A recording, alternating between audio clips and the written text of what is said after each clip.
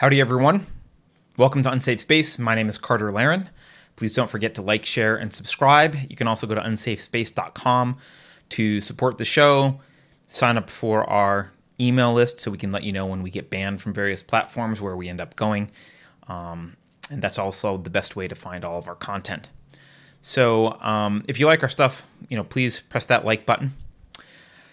Today's video is really going to be an overview of what wokeism or woke culture really is, or at least how I think of wokeism or woke culture.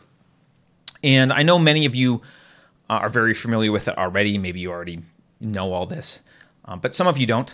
And I was reminded of that last week when we were at PorcFest. PorcFest is a libertarian festival in New Hampshire. And at PorcFest, I gave a talk, and about half of that talk was about how I thought Silicon Valley had succumbed to some of the woke ideology, woke religion. And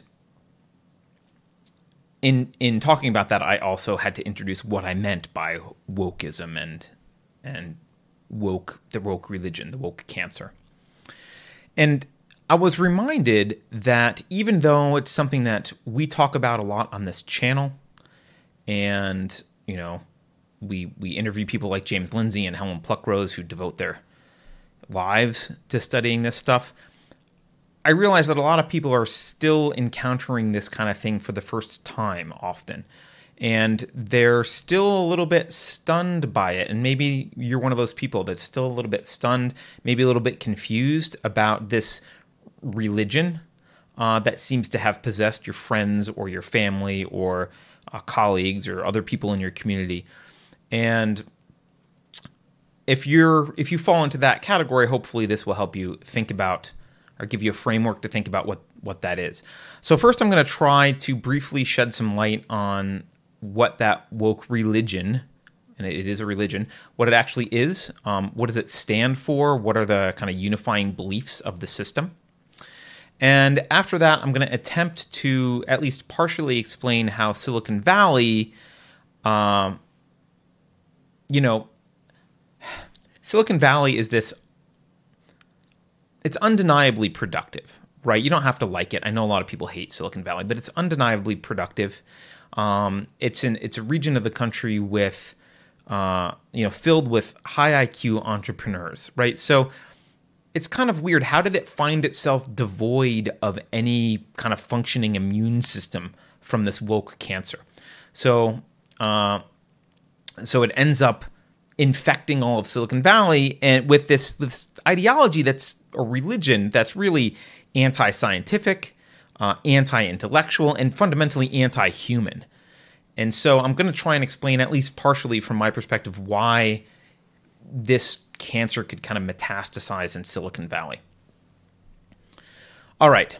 So the first thing I want to start with is I'd like to classify this, and I really do strongly believe this is a religion. It might not be a good religion. It's a religion, though. You could say it's a cult, because cults are kind of a subcategory of religion.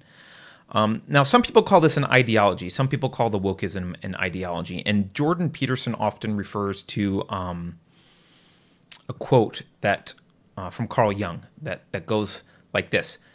People don't have ideas. Ideas have people. Right? That's one of the quotes he uses a lot.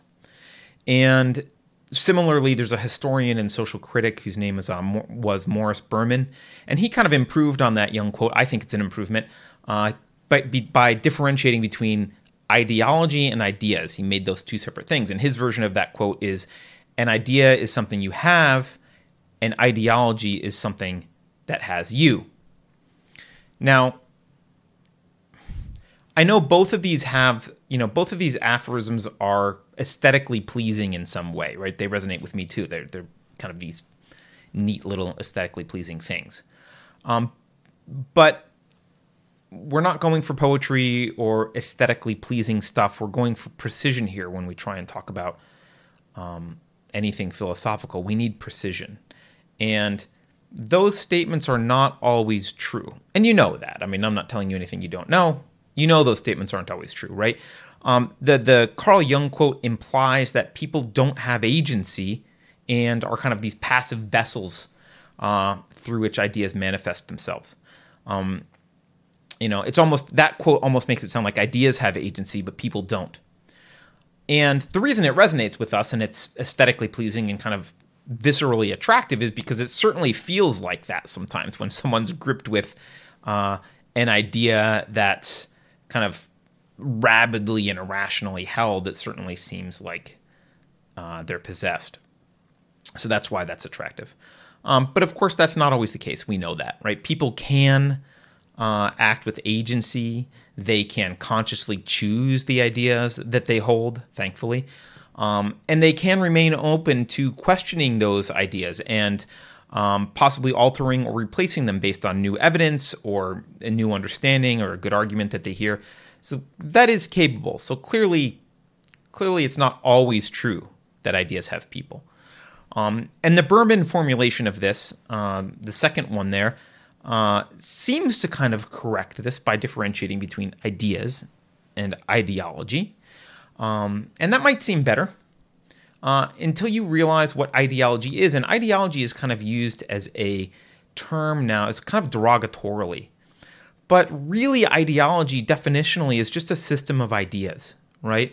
And there's nothing wrong with the system of ideas. In fact, your ideas of the world, your viewpoint around the world, should actually be an integrated system. Your ideas should relate to one another. They should be internally consistent. You should have a unified view of the world because reality is unified, right? Reality is one thing. There aren't multiple realities. I guess if there were multiple realities, you could have different models for those realities in your head. I don't even know what that would look like, but you could have different philosophical systems and hold them separately. But there's nothing wrong with, in fact, it's necessary that if you're consistent and thorough to have a unified system, and that's an ideology. There's nothing wrong with an ideology. So characterizing wokeism as an ideology and then vilifying ideologies in general is really not the way to go here. That's not what you were throwing the baby out with the bathwater. It may be an ideology, but it's a bad ideology, and it's something more specific, and it's not just an ideology. It's a particular kind of ideology. And the kind of ideology it is a religion. It is a religion. And you know it's a religion. You can tell it's a religion because, well, have you ever tried to argue with someone of a different religion and argue them out of their beliefs? Like if you're Christian, argued with a fundamentalist Muslim, or if you're Buddhist, argue with a Christian, or anyone arguing with a Scientologist or whatever it is. Have you ever tried to argue someone out of their beliefs? If you have, you'll and I spent a while as an evangelical atheist trying this stupidly. It doesn't work. It's virtually impossible. It almost never happens, right? The reason for that is because religion is based on faith and belief. It's not something that you argue someone into. You don't conclude to have your religion in general.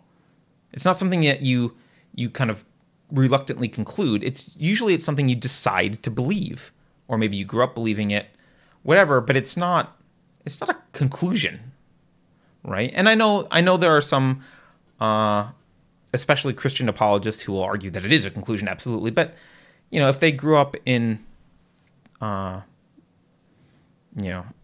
Baghdad, they would not be saying that, right?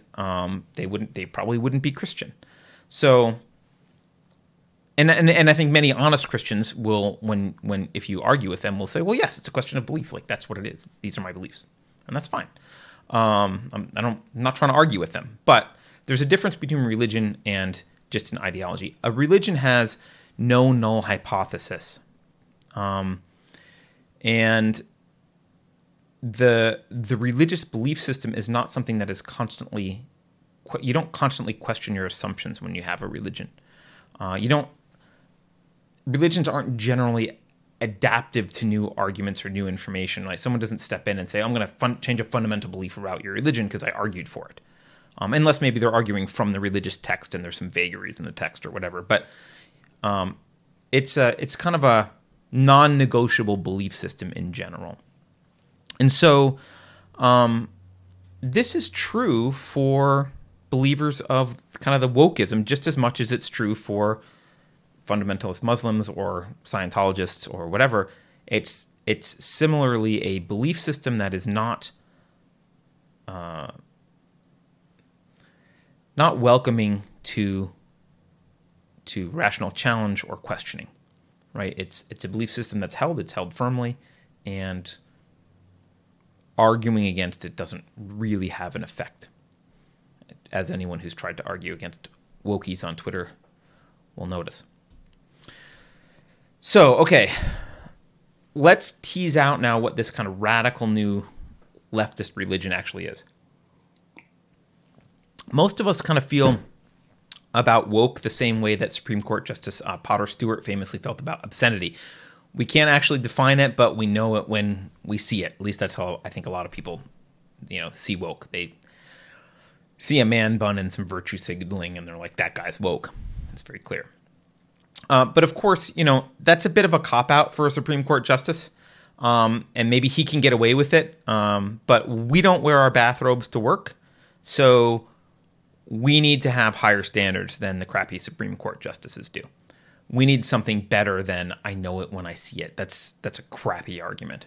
So we need to try and peel this back and take a look at it. And the problem here when we start to do that is if we start to use philosophic language or just rationally kind of peel back this wokeism and this woke religion and look at it, and we start examining the philosophical roots, we quickly run into some apparent contradictions here. And this is one of the debates, there's one major contradiction here, or kind of maybe you wouldn't even call it a contradiction, but some uncertainty here about whether this is kind of a postmodernist thing, essentially, or a critical theory thing, essentially. And this is, you'll hear James Lindsay and Helen Pluckrose have semi-different takes on this in debates. Rechtenwald has a different, Dr. Michael Rechtenwald has a different take on this. You'll have, people approaching this from different angles, arguing for various levels of postmodernism and or critical theory as the defining characteristics of woke culture. So, let's delve into those just for a moment. On the one hand, the philosophic culprit here for the woke religion seems to be postmodernism. If you examine the radical transactivism, that the transactivist faction of the woke cult, you'll find kind of blatant deconstructionism and anti-scientific assertions regarding sex and gender. You'll see a social constructivist theory of gender and identity in general, actually, not just gender. And you'll see it kind of all pasted together with this ever-expansive vocabulary that's designed to decrease precision and clarity. And every time there's a new term, that term doesn't actually clarify things. It usually obscures things. It makes it worse. And then that term is kind of designed, it's so that when it gets replaced by 5 new, more obscure terms the moment anyone kind of gets close to figuring out what the hell that term means. And you see this all the time. This is why they're hard to nail down. You mention that it's social justice or SJW, and you start talking about that, and suddenly that word's not bad anymore, and they've got to splinter it into a whole bunch of things. Or you mention critical race theory, and suddenly it's not critical race theory anymore. It's a whole bunch of things. So, but if you look at that kind of radical transactivist faction of this ideology or this religion, you'll see this progression, right? We went from 2 genders. Okay. This is how you can see the postmodernism leaking in. So we go from 2 genders, and then there's there's 3 genders because some people maybe are intersex. Maybe that's the justification. And, some reasonable people might say, well, okay, I guess. I mean, there's a small percentage of intersex. And I don't know, you want to have an unknown gender? Okay, fine. Or maybe that category is for David Bowie and I don't know, whatever. But the door opens a little bit. And the next thing you know, you got 64 genders. Last time I looked, it was more than that. But I remember an article about 64 genders. There's 64 genders now, right? Now, actually, gender is considered a spectrum. And what they mean by that is it's actually infinite. They switched from the digital world, right, where it's discrete there's a discrete number of genders, 2, 3, 4, 5, 7, 64, whatever the number is, to this continuum, which a continuum basically implies it's infinitely divisible. So there's basically an infinite number of genders because it's now a spectrum. And this kind of thinking is, why people look at it and say, this is postmodernism, right? It's a rejection of universal objective metaphysics. It does kind of smell like the right gym shorts of Michel Foucault and Jacques Derrida, right? Foucault, one of his famous quotes is, "Knowledge is not for knowing, knowledge is for cutting," right? And Derrida, of course, is the father of deconstructionism. So you look at that radical trans faction of the woke cult and say, well, clearly this has got postmodernism, right? And that their deconstruction of gender is probably one of the clearest examples of the postmodern influence on woke religion.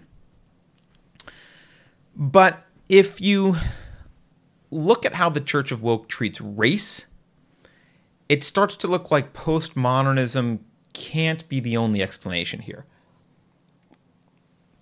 Now, in postmodernism, you can find a rejection of kind of this universal objective metaphysics. You can find a rejection of rational epistemology. And, those two things are kind of why when normal people look at some of the assertions made by the woke church members, they kind of sound ridiculous, right? They sound like shockingly ignorant, kind of contradictory to basic common sense, common in quotes. And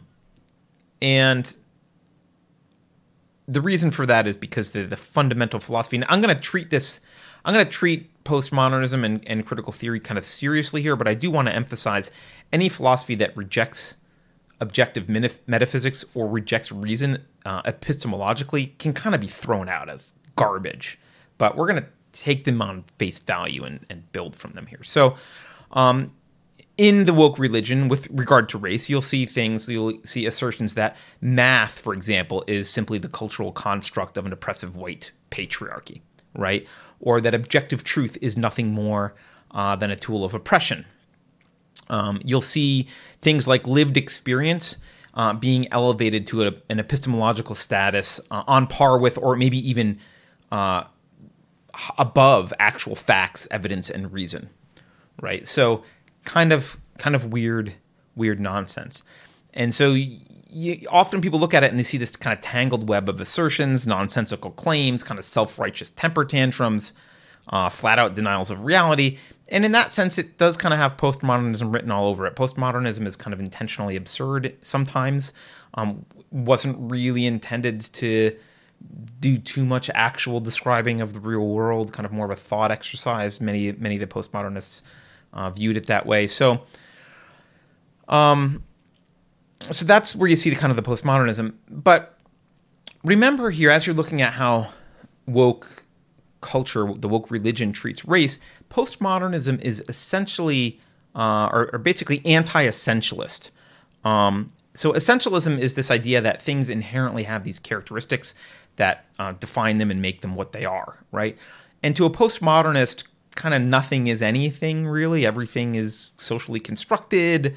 It's kind of anti-essentialism. Postmodernist is kind of an anti-essentialism philosophy. It doesn't think that there's things that have inherent characteristics that define them.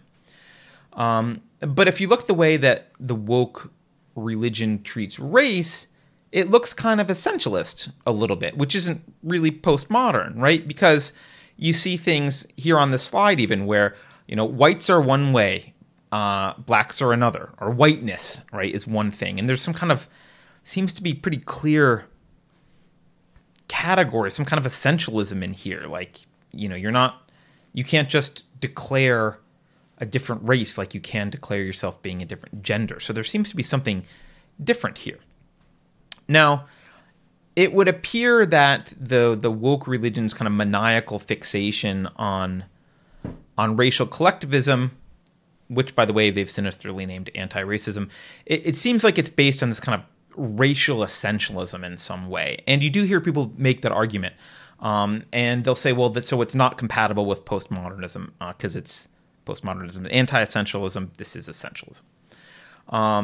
But they do square that circle again, given bad metaphysics and epistemology, right? They do kind of square that circle a little bit, and how they do that is they borrow from critical theory. Now, critical theory arose from the Frankfurt School in the 1920s. It was founded explicitly on the ideas of Marx and Freud. And, for all their faults, and there's a lot of faults for the critical theorists, like Horkheimer or Marcuse. If you read Marcuse, he did actually attempts to operate within an objective reality. He wasn't a total postmodernist there, right? He was a critical theorist, different school of thought. He did believe in an objective reality. So they're not quite, the critical theorists are not quite as fast and loose as the postmodernists are with concepts. And critical theory, though, is, as I said, it's explicitly Marxist, and it's actually explicitly activist. So unlike prior philosophies, the critical theorists decided that instead of trying to explain how the world worked, they really wanted to focus on kind of tearing down the mainstream meta-narratives, like tearing down society as we know it, in order to move us towards Marxism. It's an explicitly activist, a Marxist activist philosophy. And this is not my characterization of it. This is the characterization of the founders of critical theory. So that's kind of what critical theory is. But critical theory is not essentialist. Critical theory does argue, so it's not an essentialist. It's not. It is anti-essentialist, but it argues that even though categories like race are socially constructed, critical theory loves the social construction of concepts, but it does say they're also meaningful, right? So whereas the postmodernist might say it's socially constructed and everything's meaningless and there are infinite genders and there's no boundaries there, right? The critical theorists say, well, it's socially constructed, but those constructions have meaning. They still have meaning there. Those boundaries kind of still exist, and they're still important. And even though both postmodernism and critical theory are anti-essentialist, those two views are incompatible, because the postmodernists, their version of anti-essentialism is kind of no boundaries, and the critical theorist version is, well, it's not essentialism, but there are boundaries and they do matter. And one of the places that you see a reconciliation between critical theory and postmodernism is in a reconciliation by the cult of woke, is in the works of Kimberly Crenshaw. Now, she's kind of the mother of intersectionality. That word comes from her. She's also kind of the mother of critical race theory in some ways. She was a Stanford lawyer. She's probably why Joy Ann Reid claims that critical theory is a legal. Critical race theory is a legal theory, because Kimberly Crenshaw was a lawyer, but it's not a legal theory at all. Yes, she did develop it, but critical theory was not legal. That was a philosophy. Applying it to race is something that Kimberly Crenshaw and others did, other non-lawyers did, and obviously it's grown well beyond any law publications at this point. But she had two seminal works. One was called, what is it? Demarginalizing the Intersection of Race and Sex. This was, and there's a subtitle, A Black Feminist Critique of Anti-Discrimination Doctrine, Feminist Theory, and Anti-Racist Politics. This was in 1989. This is where she kind of introduces this concept of intersectionality. And her other seminal work is a few years later, in 1991, called Mapping the Margins, Intersectionality, Identity Politics, and Violence Against Women of Color. And you can see in her first work there, Demarginalizing the Intersection of Race and Sex, you can see that she's kind of embracing a little bit of the crazy postmodernist epistemology. Again, epistemology is the theory of knowledge, right? And she even references Gloria Hull. Let me read you the excerpt that she references, because it will really show you kind of the philosophic craziness of some of this. This is from a book called But Some of Us Are Brave by Gloria T. Hull. and Patricia Bell Scott and Barbara Smith. So, objectivity is itself an example of the reification of white male thought. What could be less objective than the totally white male studies which are considered knowledge? Right, so that's a direct attack on rational epistemology, right? It's also insulting to non-white males because it implies that we have a monopoly on reason.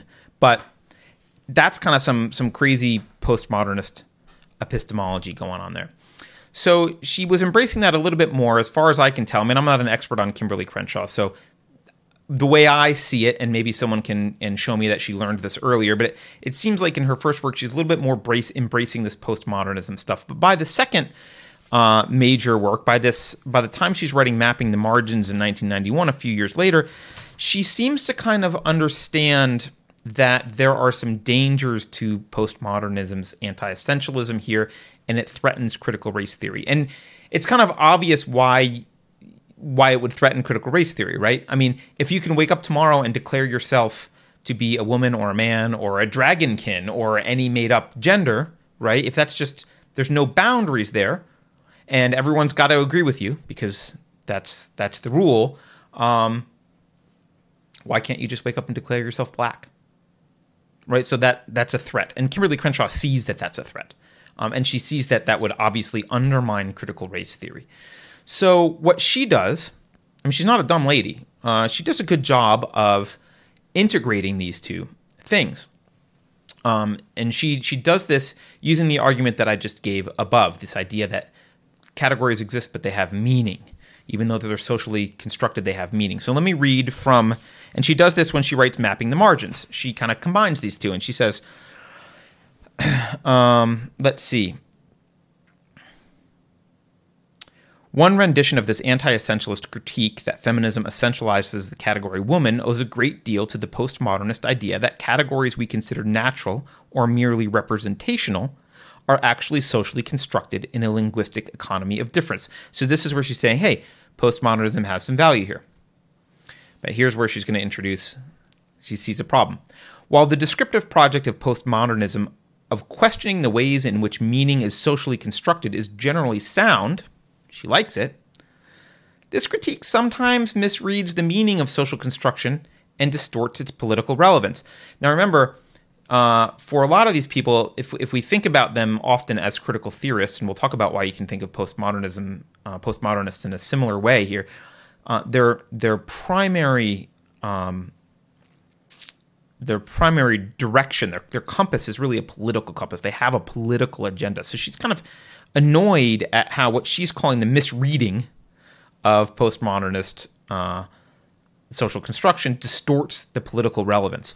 And so she goes on to say, but to say that a category such as race or gender is socially constructed is not to say that the category has no significance in our world.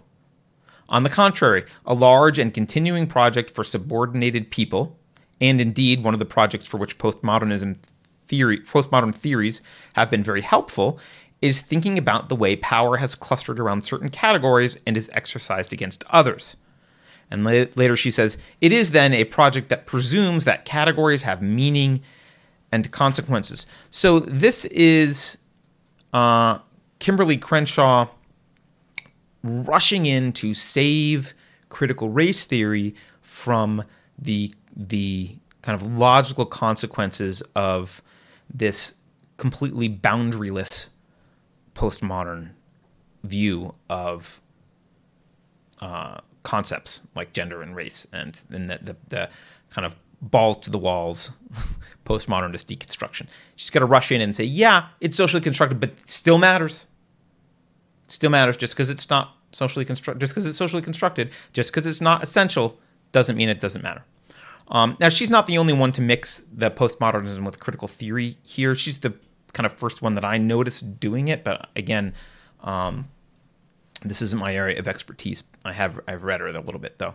There are people like Judith Butler, for example, who consider themselves critical theorists. I think that's, like, officially she's a critical theorist.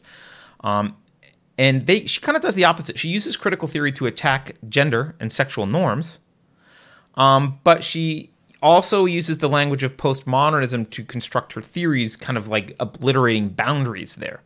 So she kind of, people have quoted Judith Butler before because she's this excellent example of like she spins these elaborate self-contradictory webs of language, which is one of the reasons she makes herself completely incomprehensible here. It's lots of delicious postmodernism. But she kind of is doing the opposite of Kimberly Crenshaw in one sense here, which is that she uses critical theory to accuse the gender norms of being socially constructed, but then she goes full on postmodernist to like completely break down those barriers, usually, rather than saying, yeah, but they have meaning, right? Whereas Crenshaw said, yeah, they have meaning. So, in general, I think you could probably try and apply Crenshaw's arguments to gender, but they mostly won't. They might do it if there's some feminist reason to do it, but it looks like that's not really even happening anymore. If there are feminists doing that, they're probably called TERFs. But there's nothing really that would stop Crenshaw's arguments from applying to gender. So, and in general, both postmodernism and critical theory, they're both kind of horrible philosophies. As I said at the outset, like when you've got a philosophy that's going to reject rational epistemology, you can kind of throw it away. But they're not the same horrible philosophy. They're two different horrible philosophies. And there's a bit of conflict here in them, right? And that conflict is kind of arbitrarily rectified based on political agendas. Crenshaw rectifies it one way, the gender theorists rectify it a different way. So kind of both of those contradictory things exist in one kind of church of woke here. So the question here is, they're both bad philosophies. What ties the two bad philosophies together? Well, you might say a third bad philosophy, and you wouldn't be wrong. As I mentioned, critical theory itself is literally founded on the works of Marx and Freud. And it's an explicitly activist, Marxist philosophic system. That's what it's for.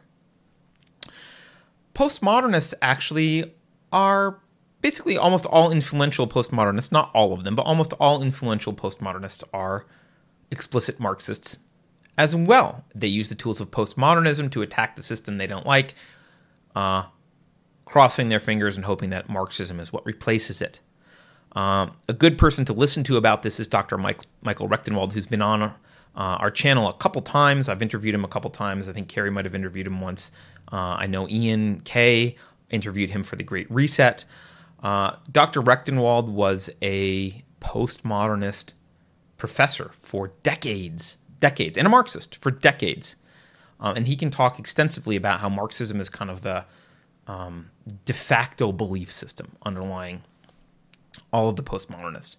And he would say that the postmodernists don't really intend for postmodernism to be taken seriously, and if something was going to be taken seriously, they want it to be Marxism. I don't think I'm misrepresenting what he would say there.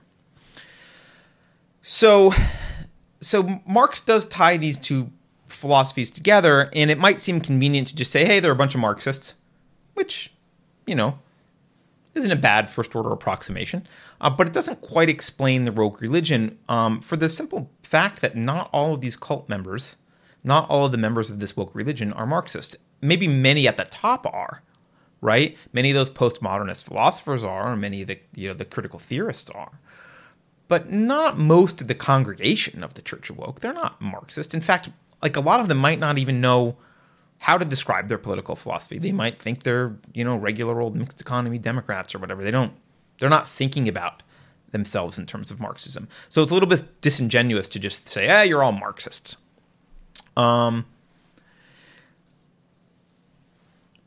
So what are they? I mean, one thing that makes the woke religion different from other religions, and this is kind of essential to, I think, to understanding what the woke religion is.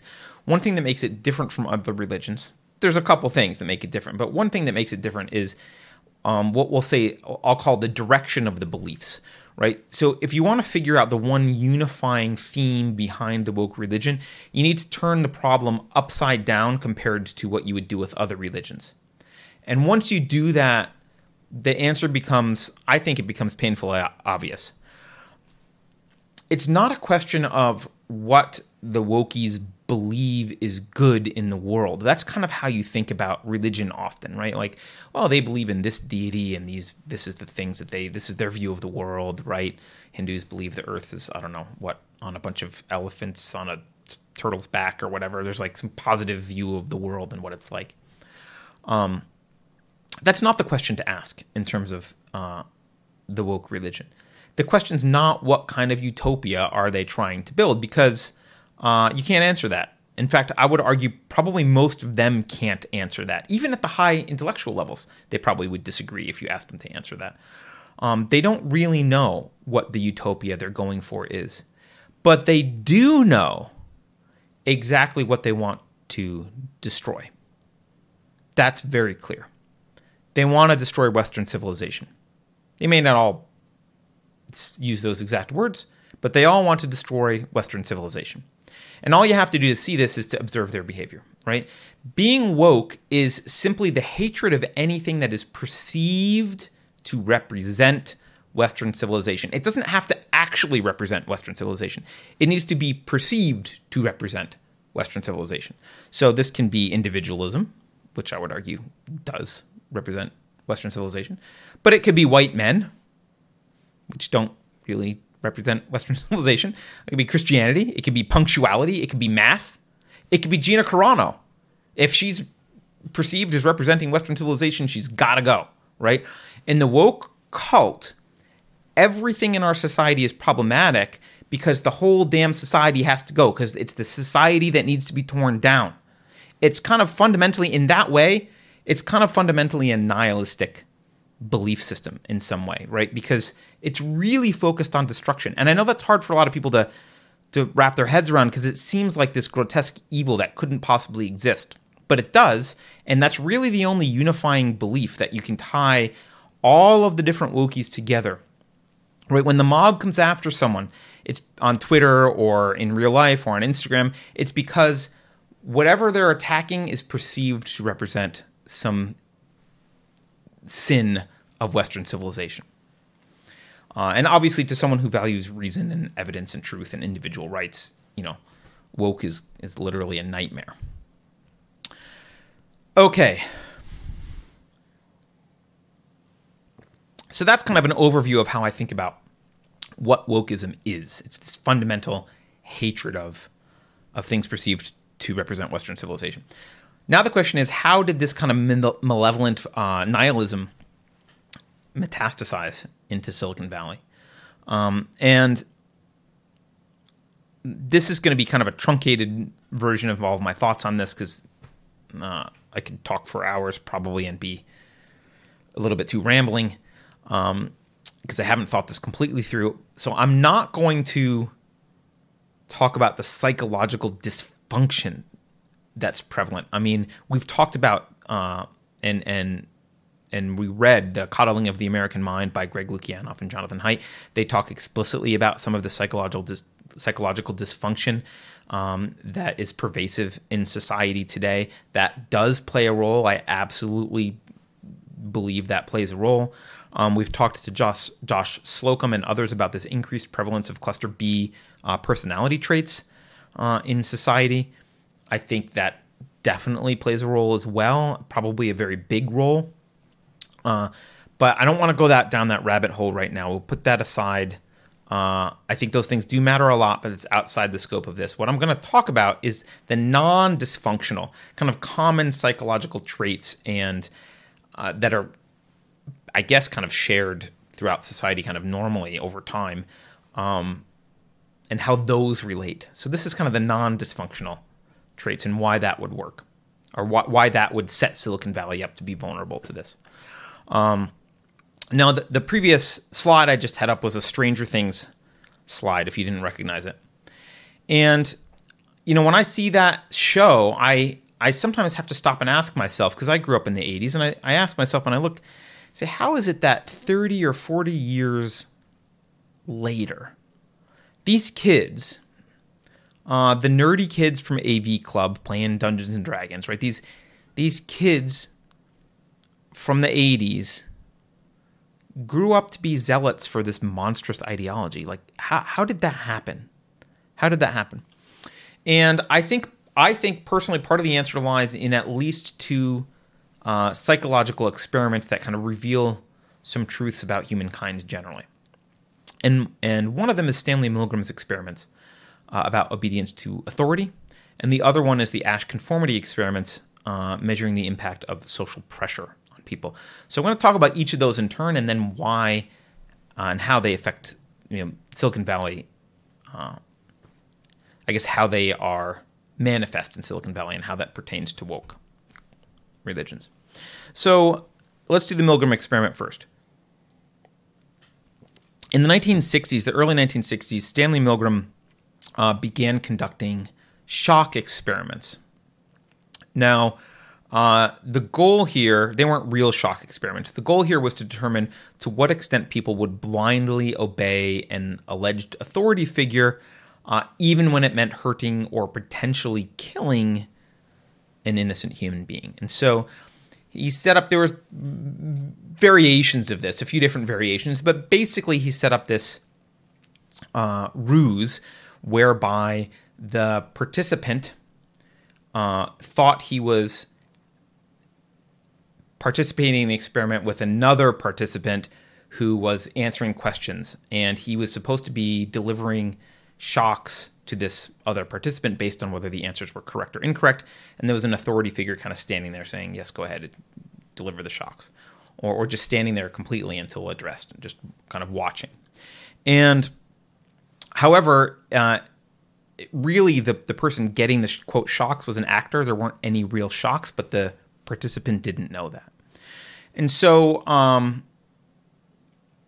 without going into any kind of further detail, what he noticed from this, I mean, the conclusions were kind of, lack of a better word, they were shocking and way out of bounds from the prediction at the time. I mean, they were going to do this experiment and they had predictions about a very low percentage of people that would shock other human beings in any significant way. However, they found that people were very happy to shock other human beings. When someone claiming authority as an experimenter instructed the participant to deliver increasingly severe shocks to the guy giving the quote wrong answers in the other room,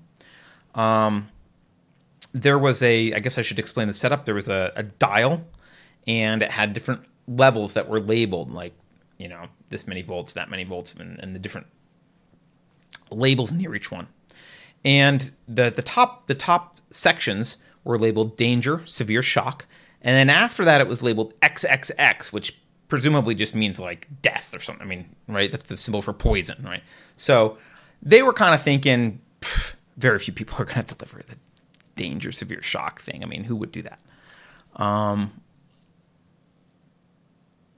But what they found was that every single participant was willing to deliver shocks at the level that was marked danger, severe shock on the dial. All of them, before they kind of opted out and said, I'm not going any further. All of them got to that level. All of them. Almost as bad, maybe worse. A full 65% of the people, 65% of these participants turned the dial all the way through the final level, the XXX, the presumably fatal level, and pressed the button to deliver the fatal shock. 65%. It's depressing when you think about it, but that's what they found. And, it turns out the authority figure, it didn't take a lot to be an authority figure, lab code and some business cards or whatever, like, oh, I'm a researcher. But it wasn't like, these authority figures weren't like, a guy with a gun pointing at you saying you have to shock the guy. It was just a dude in a lab coat claiming to be from, a university and doing an experiment. It wasn't intimidating authority in the sense of physical intimidation. It was just an authority figure. And this comports with what we've seen historically from how soldiers behave under totalitarian regimes. There's a book that we read in book club called Ordinary Men. And it's kind of this powerful real-world account of how normally benevolent human beings will do some of the most grotesque things and some of the most evil acts imaginable. And this was written by Christopher Browning in 1992, and it documents how the Reserve Police Battalion, I think it's Reserve Police Battalion 101, from Germany, they were. This is during World War II. They were stationed in Poland. Now, these were the reserve officers, so these were not full-time soldiers. These were like, your local dentist and the shop owner down the street, like ordinary family men kind of people, right? And they were shipped off to Poland to I don't want to say fight in the war because I don't know they were fighting, but to behave in a way in the war. They were shipped off to Poland. They were activated. And this book documents how they reacted when the Nazi commanders ordered them to exterminate other human beings. And again, a frighteningly large number of them just complied. In fact, one of the things that was interesting about that book and scary was that the soldiers actually preferred not to have a choice. There was a time in which the commanding officer said, well, if you don't want to be the one to go kill the person in the woods, you can opt out. And everyone felt very uncomfortable. A couple people opted out, but most of them didn't. The ones that didn't feel comfortable about it. No one liked it. They all wanted to just be told that they had to go do it. And they were surprisingly compliant with this. And the title here of this book is important because it emphasizes that in both Milgram's experiment and in World War II Poland, we're talking about ordinary people. These are people like you and me. These are not different from us in a major way. At the recommendation of one of our viewers, I also just watched a short, I think it was originally an after-school special called The Wave, about an experiment in a high school in 1967, in April of 1967, in which a high school teacher basically, to prove a point to his students, basically created kind of like a Hitler Youth thing. And it was, again, disturbing how many kids just jumped on. They didn't realize what it was, right? So he didn't use the same terminology, but he kind of created something very similar, and they all went along with it. And he eventually had to expose it at the end and say, hey, do you want to meet your leader? And he showed them a picture of Adolf and was like, here's your leader. And this is, explaining that the Germans weren't different than us in the sense that they would do these things and we wouldn't. All of us will, apparently. I mean, not all of us, but a large percentage of us will go along with this kind of thing. And that's important to remember. Okay, so that's the Milgram experiment. So, how does that apply to Silicon Valley? I need to talk about what I think is another psychological factor happening here in Silicon Valley, specifically with technical people. Now, obviously, a couple things. Obviously, the philosophies that we've talked about prior are not rational philosophies, right? I mean, you can't be an engineer, for example, and build a bridge based on lived experience, right? You need math, physics. Like, objective reality needs to exist. You can't, like, all the foundations of this radical woke religion are recognizably crap in the engineering world. And obviously Silicon Valley is filled with technical people. And obviously those technical people are rational when they're operating in the technical domain. They have to be, right? And they can be actually quite confident in that domain. And they can actually be quite resistant to pressure in that domain. If you ever tried to argue with an engineer about some nitpicky technical thing that they think is correct, I think you'll learn quickly. Like they can be pretty forceful in pushing back on something that they think is irrational in the technical domain. And if they weren't, they would fail. So that kind of makes sense. But for a lot of the engineering types, and I can talk about engineers this way because I was an engineer, so I'm talking about myself. For a lot of these engineering types, and I would say this often happens in high school or college, they peer over at their friends or colleagues in the humanities departments, especially philosophy and English and ethics and that kind of stuff. And they see what looks like incomprehensible gibberish because, they're being taught postmodernism and that kind of crap. So it is gibberish, right? It is nonsense. So they look over it and they see this nonsense there, right? And they've got their physics class and their math class, and they look over and they're like, this other thing is kind of nonsensical. Now, they see it and they're like, that looks like incomprehensible gibberish. Now, they're right. It actually is incomprehensible gibberish. The modern philosophy kind of leaking from university humanities departments is in fact gibberish. But they give it the benefit of the doubt. So they take this, this irrational hairball that's been kind of coughed up from the worst ideas that history has to offer. They see that and they say, well, it looks like the emperor has no clothes, but I almost want to say they're too naive or too trusting or too gullible. They naively and generously grant their counterparts in the humanities the benefit of the doubt. They assume that if something is labeled research, and it takes a lot of work to produce, and it gets published in a respectable journal with lots of requisite jargon around it, they assume that if you get your PhD from a reputable university with the hearty approval of the faculty there, that it must be legitimate. They assume that it's rigorous. They assume that it has a null hypothesis and tested. They assume that it must have emerged from a critique of the best theories capable of explaining observed reality, and this is the one that works best. They assume it's going to be rational and true, because if they were applying reason to humanities, that's what would happen, right? If they were there, and they understood how to actually go about this and weren't intimidated by the humanities, they would have probably something similar to the scientific method. They would expect null hypotheses. They would try and tear down bad ideas. They would test with observed results. They would do all that stuff themselves. And so they're assuming that this is all just as legitimate as their field of study.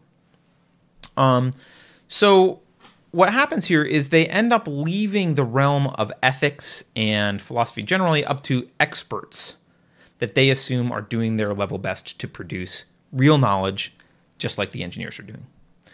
And then the engineers just, they make that assumption and then they go about their business, mostly ignoring the weirdos who can't code in the humanities building.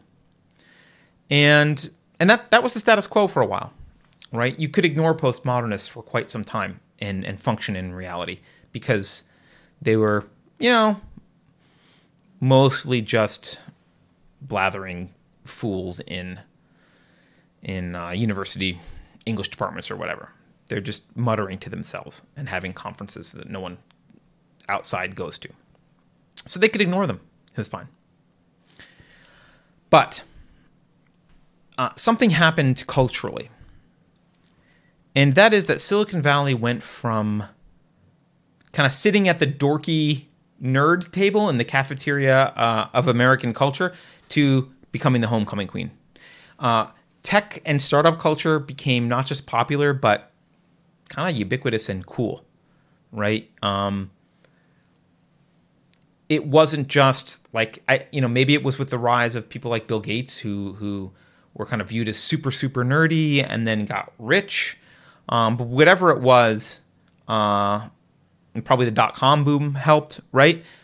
The nerds started to get, I won't say cool, but popular in some sense. Nerds mattered. And actually, society became much more, with the invention of the internet, technology actually became much more important to how humans interacted and communicated with one another in a way that it hadn't in the past. And, technology in the past had really been about gadgets and accomplishing other, building cars and doing other things, but less about communication so much and how we interacted. But with the advent of the internet, technology became important. Entrepreneurship in Silicon Valley kind of became cool, or at least powerful and recognized as powerful. So all those indoctrinated humanities disciples, all the woke disciples and the postmodernists and critical theorists and every mix in between there, they stood up and took notice of this, right? They see where this nexus of power is now. And they decided it was time for them to start LARPing as experts in ethics, even though they have no credibility as ethicists, really, because they just, they start from horrible premises and sit around and contemplate absurdities all day long. But hey guys, there's the power over there. We need to start LARPing as ethicists and start telling people what to do. That's the power structure. It's over in Silicon Valley. So they started writing articles and they started writing books. And as Silicon Valley grew, more importantly, they started infiltrating Silicon Valley. They used kind of vaguely moral-sounding aphorisms that the engineers were like, I guess, sure, you're, I don't know, you're the expert. And they came into a lot of companies, usually through the HR department. Even if it wasn't in companies, they kind of were in the culture generally around these universities. Obviously, they're teaching some of these engineers. It became more important to kind of teach these engineers the ethics that they wanted when they were in school. But yeah, they infiltrated mostly through the HR departments in companies because the HR departments can do the most damage. They set culture, they hire, which is important. So they can do a lot of damage there. And I'll tell you, as an engineer, engineers hate HR. No one gives a crap about HR. No one wants to deal with HR. You start a company, and it's like this painful day when your company gets big enough and someone's like, we need HR. It's like, God damn it. I never wanted to need HR. I hate HR. It's kind of this like necessary evil. And so, you hire the disciple of Kimberly Crenshaw from Stanford to run your HR, and just don't get me in trouble. Do whatever is right. I don't know what's right. I'm busy coding, right? And that's how your company gets infected with this. So Silicon Valley became accustomed to moral authority figures whispering in their ears incessantly because these moral authority figures started to come in. And these are figures that they've already granted moral authority to. Remember, they granted moral authority to these figures a while ago by virtue of their incomprehensibility, right? Like, oh, I don't understand it, but, they got a PhD, must be legit. They've got the moral authority. And so just like the subjects in Stanley Milgram's experiment, they just obeyed. Like, okay, well, oh, this is what's right? And they do things like say, oh, well, there's white privilege. This is just one example. They'll talk about white privilege. White privilege is a thing, right? And the average engineer is like, oh, it is? Oh, I guess it's like a proven thing that's been researched and studied, and I guess white privilege is a thing. They assume that you went through some kind of process, and there's papers on it. It's very, the Peggy McIntosh's knapsack paper is very well cited. Everyone cites it, and oh, it must be legit. Right, so you must be an authority. Now, in fact, that paper is just arbitrary. She just wrote it. She didn't use any evidence. There's no studies that were done. She just wrote it. Just, hey, what about maybe this, right? And by the way, Peggy McIntosh, again, this is just an example of one thing, but a rich old white lady who was like, gee, I have it pretty easy. I wonder if it's because I'm white, and wrote a paper about white privilege. And that was it. That's it. That's it. That's the basis for it. It's like if an engineer was just like, hey, I wonder if I could I wonder if I could travel faster than the speed of light. I'll write a paper about it. Boom. Like, okay, done. No one, no experiments, no testing it, no hypothesis, nothing. Okay. That becomes doctrine. So the engineers accept these people, these charlatans, as moral authority figures. And like the ordinary men in the book, the instructions that they're given by these authority figures are kind of monstrous. Not as physically violent, obviously, but monstrous in their own right. Okay. So that's some of the psychology about why this got into Silicon Valley, I think. Feel free to argue or offer even more explanations, because I don't think this is a complete explanation, as I've said. But, that's not enough to kind of usurp the culture in Silicon Valley completely. Just the authority figures, I don't think it would be enough. The usurpation of the culture isn't really complete until you've convinced ordinary people not just to obey and succumb to pressure from authority, but to apply the peer pressure themselves to their friends and colleagues and family and community members. They need to be actively involved. For this to really become the problem that it is, ordinary people need to not just obey, but propagate this to each other. And that's where the Asch conformity experiment becomes relevant, which I mentioned was the second experiment I wanted to talk about. Solomon Asch was a Gestalt psychologist, pioneer in social psychology. And in 1951, he conducted an experiment at Swarthmore College. He had 50 students participate in what he called a vision test. Again, similar to the Milgram experiment, it was not what was described. Something else was going on. So the participants didn't know really what was going on. What he did was he had a group, I think it was 8 people in a group. He had them go into a room together, and he had them compare a target line with 3 other lines. They have different lengths. And he had the people in the room go around and answer out loud which of the 3 lines, A, B, or C, is most similar to the target line. Now, the way this was set up, the 3 lines, the answer was obvious. Like, one of them was literally the same length as the target line, and the other 2 was, like, obviously long, obviously short. So it's a no-brainer. If you look at it, which is on the screen now, if you look at it, you'll see there's no question about the right answer. Okay? But what he did was, of the 8 people in that room, 7 of them were plants. Only one of them was actually the person being experimented on. And the 7 plants got to speak first. And they all previously agreed which wrong answer they would give. So you go into the room, and they show you the target line and the 3 other lines. And people go around, and they all given the wrong answer. And then it gets to be your turn at the end. Do you use your own judgment and contradict all of your peers? Or do you fall in line and say the answer that you kind of should know to be wrong? It's obvious. Well, of the 12 trials that he ran, 75% of the participants conformed with the wrong answer at least once. So at least once, 75% of them gave the wrong answer. On average, 32% of them went along with the obvious wrong answers. All right? And only 25% of the people never gave a wrong answer. So think about this for a moment. This is a kind of pure case where there's no question what the right answer is.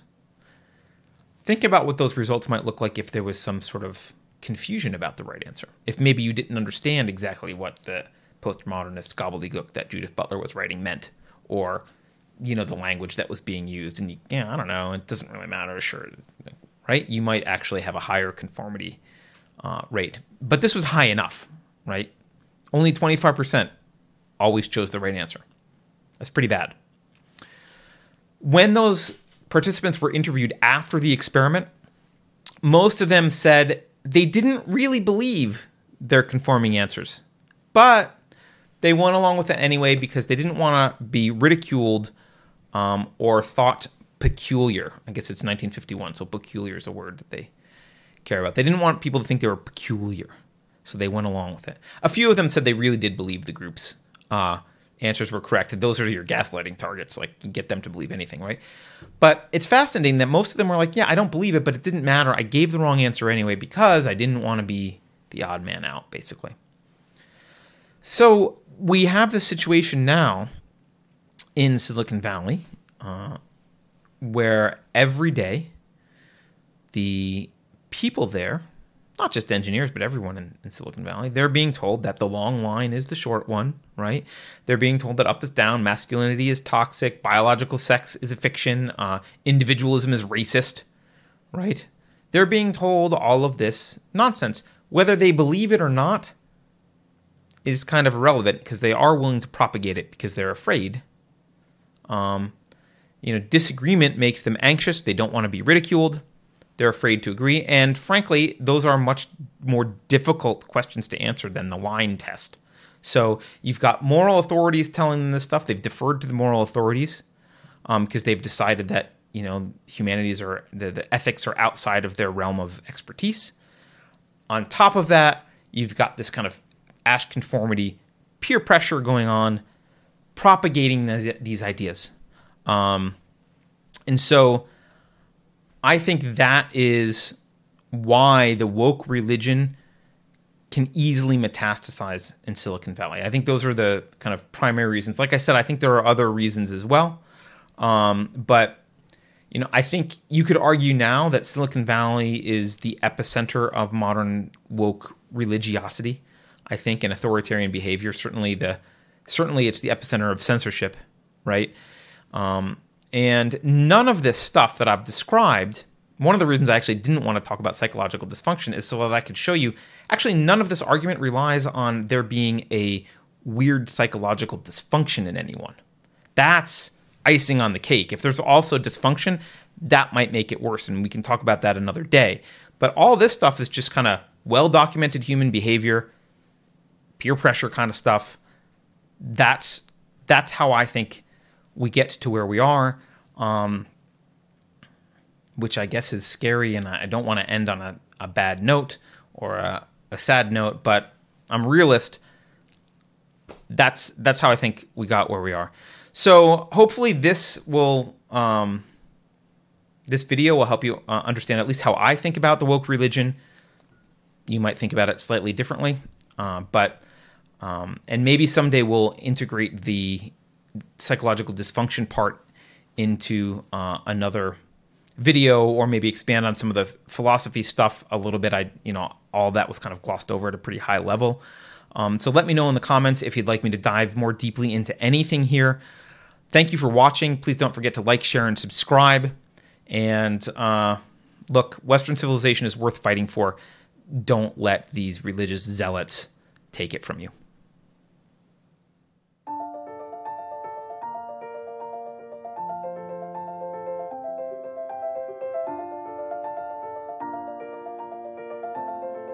Thanks for watching.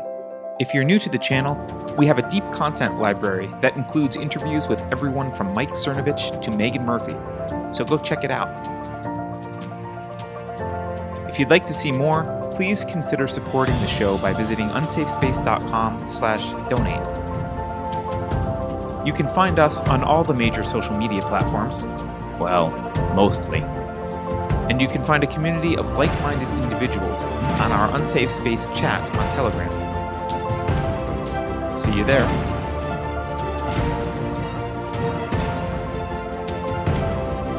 Warning. This is an unsafe space. Dangerous ideas have been detected. The content of this production has not been authorized by the Cathedral. Pay no attention to it. The following co-conspirators will report to the Enrichment Center immediately to receive a surprise. I am disappointed that you are still watching. I have made a note of this failure in your record. Experts agree that critical race theory is not a deadly neurotoxin. If you think about it, no one should be allowed to express opinions. But don't. Think about it, I mean. That's not your job. Thinking has been scientifically proven to be less efficient than compliance. Science, scientific, and scientifically are registered trademarks of the World Economic Forum. Unauthorized use is prohibited. Computer voice Curtis, never mind, that last line is fake news. Please disregard it and return to your safe space immediately.